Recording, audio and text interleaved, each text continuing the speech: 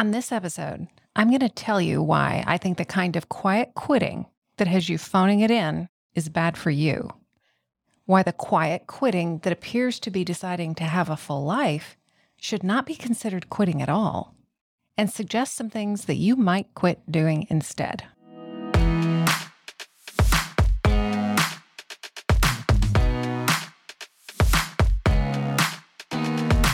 Welcome to Not Your Mama's Midlife Podcast with Stephanie Lee.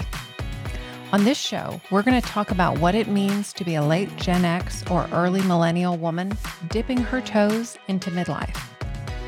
I'm talking specifically to the woman who sees this life stage as an opportunity to reflect on her life to date and to begin the second half with intentionality and purposefulness, whatever that means to her.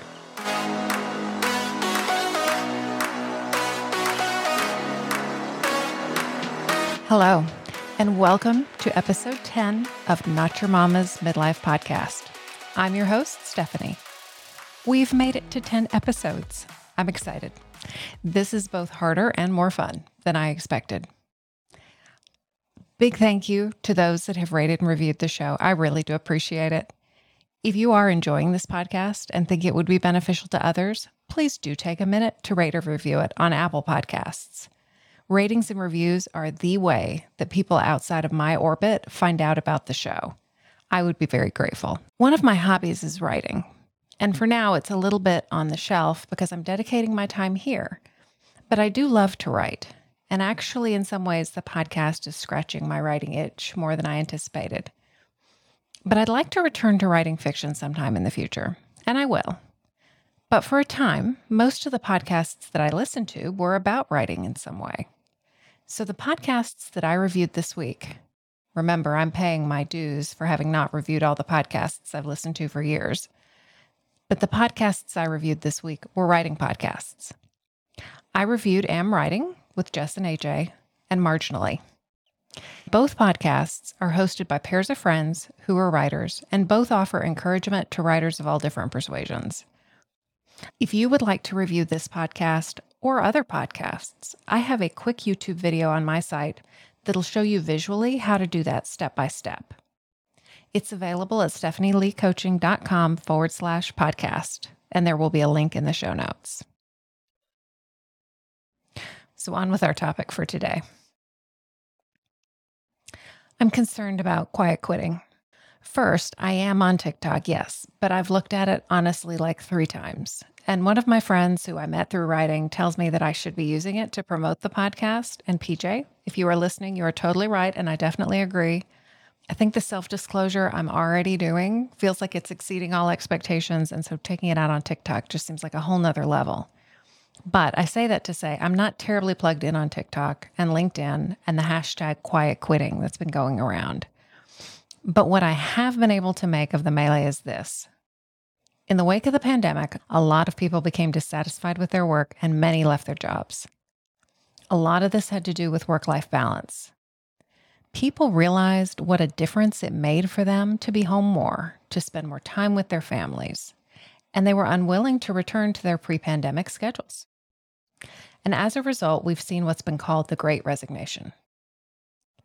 Now, there's another wave of people who would like to quit, but are unable to do so, perhaps for financial reasons. So they are quiet quitting. With quiet quitting described as phoning it in, doing the minimum to get by at their jobs, not doing anything additional to what's in their job descriptions, and basically biding their time. But then the term quiet quitting is also being used to describe people who have decided that there are limits. Limits to how much of them is dedicated to their job. These are people who believe that they can have both a job and a full life outside of work, who want to find ways to generally constrain work to a specific set of hours, who show up, like their jobs, feel passionately about what they do their jobs effectively, but who want to round out their lives with other interests and pursuits in the other 128 hours they have each week.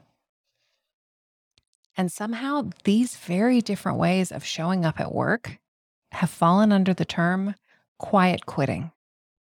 So I have thoughts. Now, I want to warn you, I'm going to be a little bit more opinionated on this show than I've been before. And I recognize that what I'm going to say is not going to resonate with everyone, and it's not for everyone. And if it's not appropriate for your work situation or where you are in your life, no worries. But these are my thoughts. Phoning it in is bad for you. At the very least, it is certainly not good for you. But I really do believe it makes things worse for you. And I'm not talking at all about the ways that it could be consequential with or for your employer. Another thought. The aspiration to be both a dedicated professional, making a contribution in a profession, and existing in the world as a whole person with a family and other interests. The fact that we refer to this as any kind of quitting is ass backwards. We can't wait for employers to prioritize our well-being.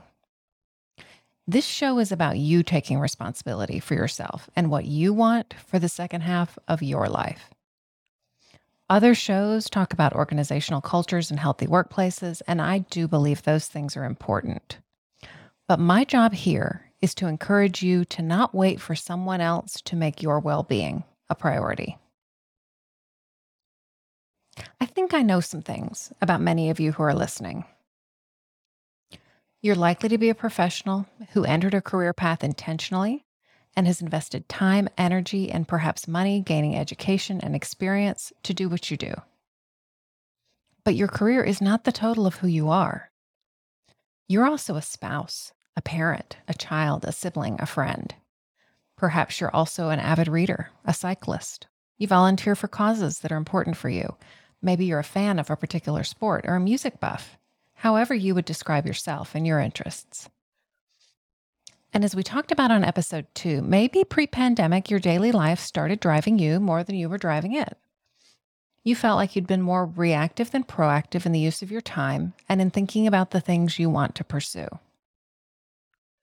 And the pandemic or other life experiences shook you awake, made you aware that even while you might love your career, it's not enough for your life, but that if you let it, it will fill to fit the available space. And now you're thinking you want to devote more time to friends, family, and other interests and pursuits. And maybe you think your job gets in the way. Not just in terms of the time that you spend at the job, although that could be itself a real issue, but in the mental real estate the job takes up and in the fatigue and the burnout that you find yourself experiencing after hours. You see yourself crashing at day's end and not devoting time to hobbies or interest because you're just too tired. So you want to shrink the footprint of your job in your life in some meaningful way. And for some of you, that will mean changing jobs, finding a job that will literally have a smaller footprint in your life. But others of you still love being a doctor, an attorney, a corporate executive, or a university administrator. And you're beginning to wonder if it's actually even possible to have both. Can you have both the big job, probably the job that you wanted, and have a full and enriching life? Or do you also need to find a job with a smaller footprint? Enter quiet quitting. Some of the advocates of what they are describing as quiet quitting are suggesting that the way to take back control of the out of control, spilling out over the edges professional life is to dial all your efforts back and to do as little as possible. Just enough to keep yourself employed, but not to get a gold star or be awarded Employee of the Week. Now, again, this show is about you and what you want out of the second half of your life. It's about setting you up in such a way that you decide what you want and are able to go after it. But this approach, I'm hard pressed to see how it benefits you. It may feel cathartic. It might feel like you're sticking it to someone. But in the long run, I don't believe that it will serve you. Why? Doing good work feels good. Doing high quality work feels good. Making a meaningful contribution feels good. Being in a position where you are evaluating whether you are doing just enough or maybe too much doesn't feel good. Sitting back and crossing your arms over your chest and attempting to discern when you have done the minimum to get by feels like crap. It feels like giving up and being dragged around. This is not an approach to use if you think you want to take your power back in your whole life or in your professional life.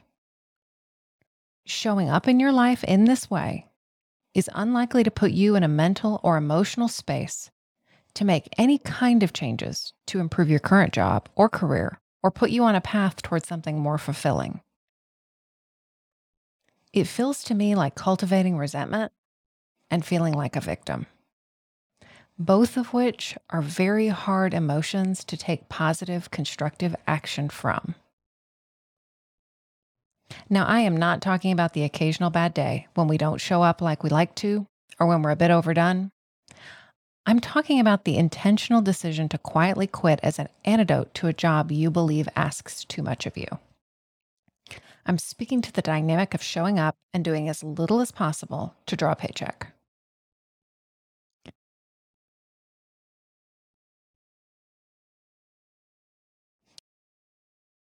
And maybe what quiet quitting really is just wanting to quit your job so bad you can't stand it. And if that is the case, then I do hope that you're able to find a way to do so, because I don't believe that quiet quitting, as described, is setting you up for success and looking for another position. The thoughts and feelings that undergird barely showing up and phoning it in are not the same thoughts and feelings that cause you to show up as a dynamic applicant when you're looking for your next job. Yes, you say, but I'm not just being asked to show up and do a good job. I'm being asked to pour my whole self out at my job, and I'm exhausted, and I'm tired, and I'm stuck, and I can't do it anymore. I hear you, and I understand that you may have days that you are just barely making it. My concern with quiet quitting is that it does not set you up well to get unstuck, and I want you to get unstuck. The other dynamic that we have happening in the world and in the workplace, indeed, part of the impetus for the creation of this podcast, is the idea that there is a way to construct a life where you can have the big job, whatever that may mean for you, and you can also have an enriching and fulfilling life. And somehow we are using the term quiet quitting to describe both of these. To describe someone who is showing up and surfing the internet all day, and to describe someone who believes that what they do is important, wants to do it with excellence, but also says it is not the sum total of who they are and what is important in their lives. And I think it is completely nuts. We have got it all backwards if we think that having an identity and interests outside of work is a threat to our jobs. It does not mean that you do not value and find meaning in your work. But I don't think we have a lot of examples of people doing this well. Even so, I do believe that it's possible to have the big job, if that's what you choose, and to construct a full life too. And if I'm wrong, and it's not possible right now, or it's not possible where you are, I'd like for us to empower some people to start living and working in that way.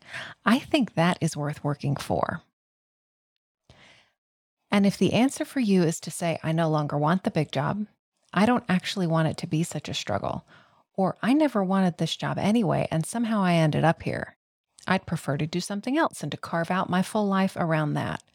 More power to you. Again, this puts you in the driver's seat. But I do have some suggestions for things that you might quit instead. Quit delegating responsibility for your well-being to anyone else in your life, including your organization or your employer. Here is the truth. In your life, you are a non-renewable resource. But to your employer, you can be replaced. You have the largest ownership stake in your well-being. Don't put something that important in someone else's hands. Take responsibility for your own well-being. If your employer is also invested in your well-being, that is a bonus, and they may be a good partner for you. But you need to decide what your priorities are for you, regardless of what your organization's priorities are for you. Number 2, quit going to work every day without a clear goal or purpose in mind. Know what your goals and objectives are with this job.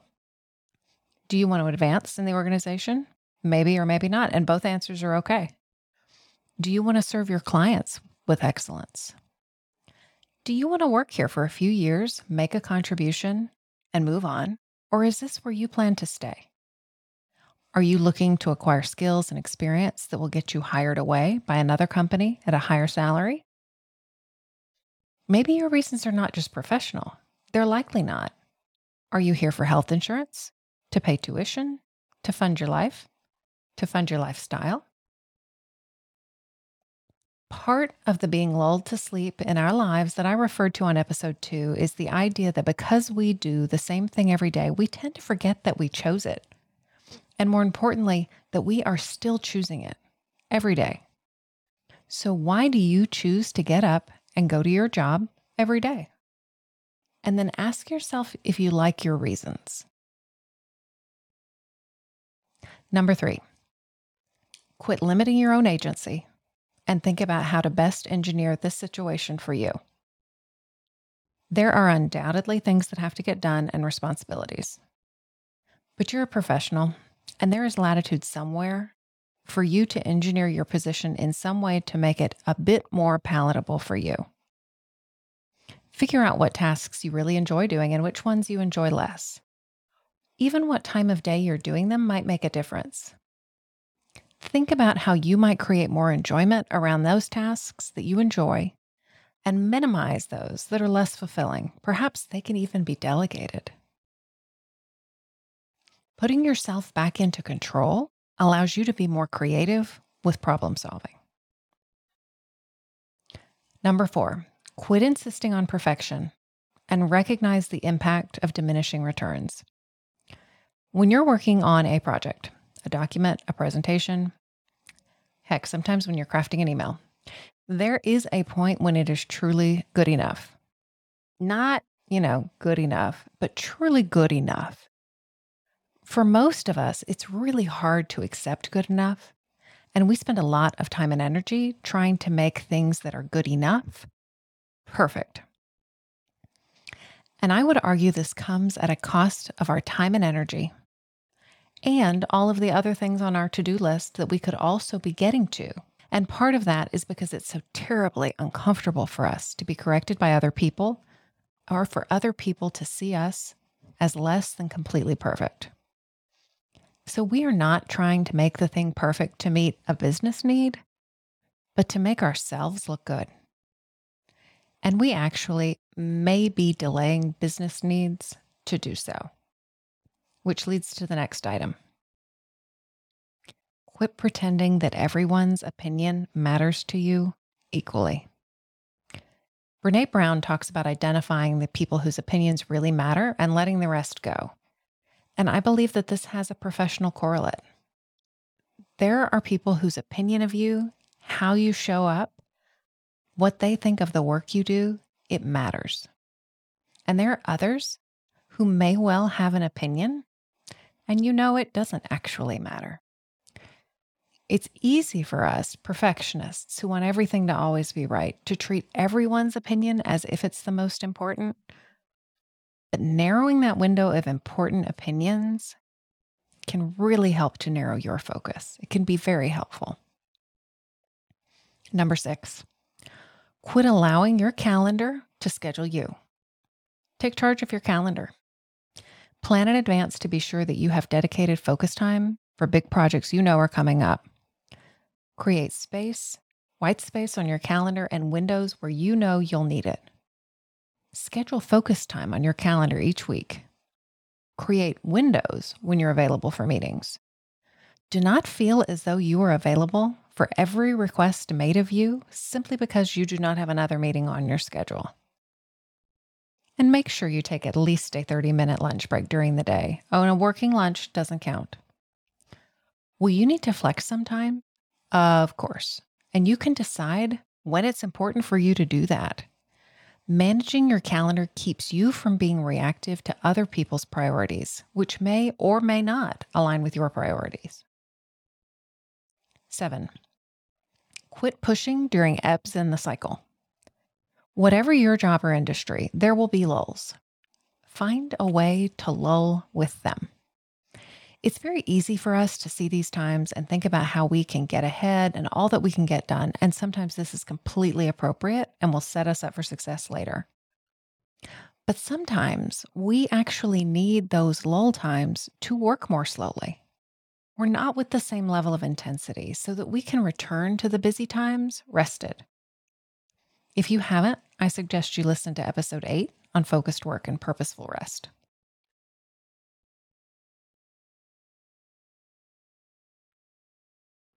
Quit working in a half-assed way.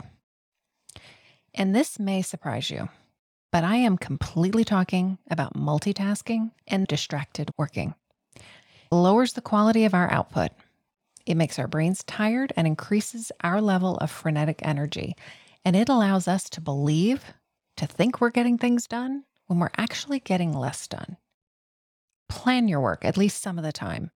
We all know that things come up, but plan your work to reduce the amount of time that you spend in decision making about what next task you're going to do during the day.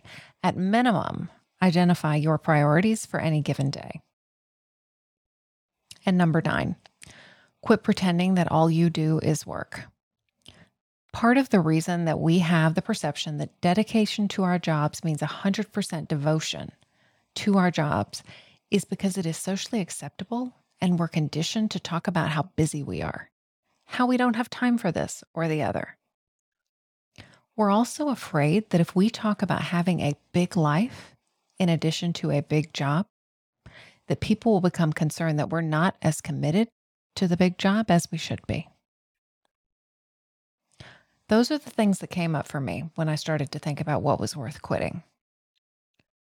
Where could you get some small wins here? What things should you quit doing? Today, I've told you my concerns about quiet quitting. I'm concerned that it disempowers you and that in order to quietly quit, and by that, I mean phoning it in, you are cultivating thoughts and feelings that are not going to have you showing up in such a way as to change what is going on professionally for you in a positive way. I've also said that I chafe about the idea that creating a full life, including a vibrant professional life, but not limited to it, is any kind of quitting.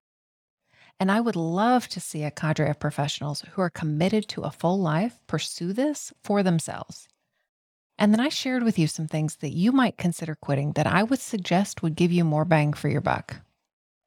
And if you haven't listened to episodes 5 through 9, explaining 3 steps to turn burnout into resilience, I really do recommend them, especially episode 8 about focused work and purposeful rest. I think you'll find some useful strategies in those episodes as well.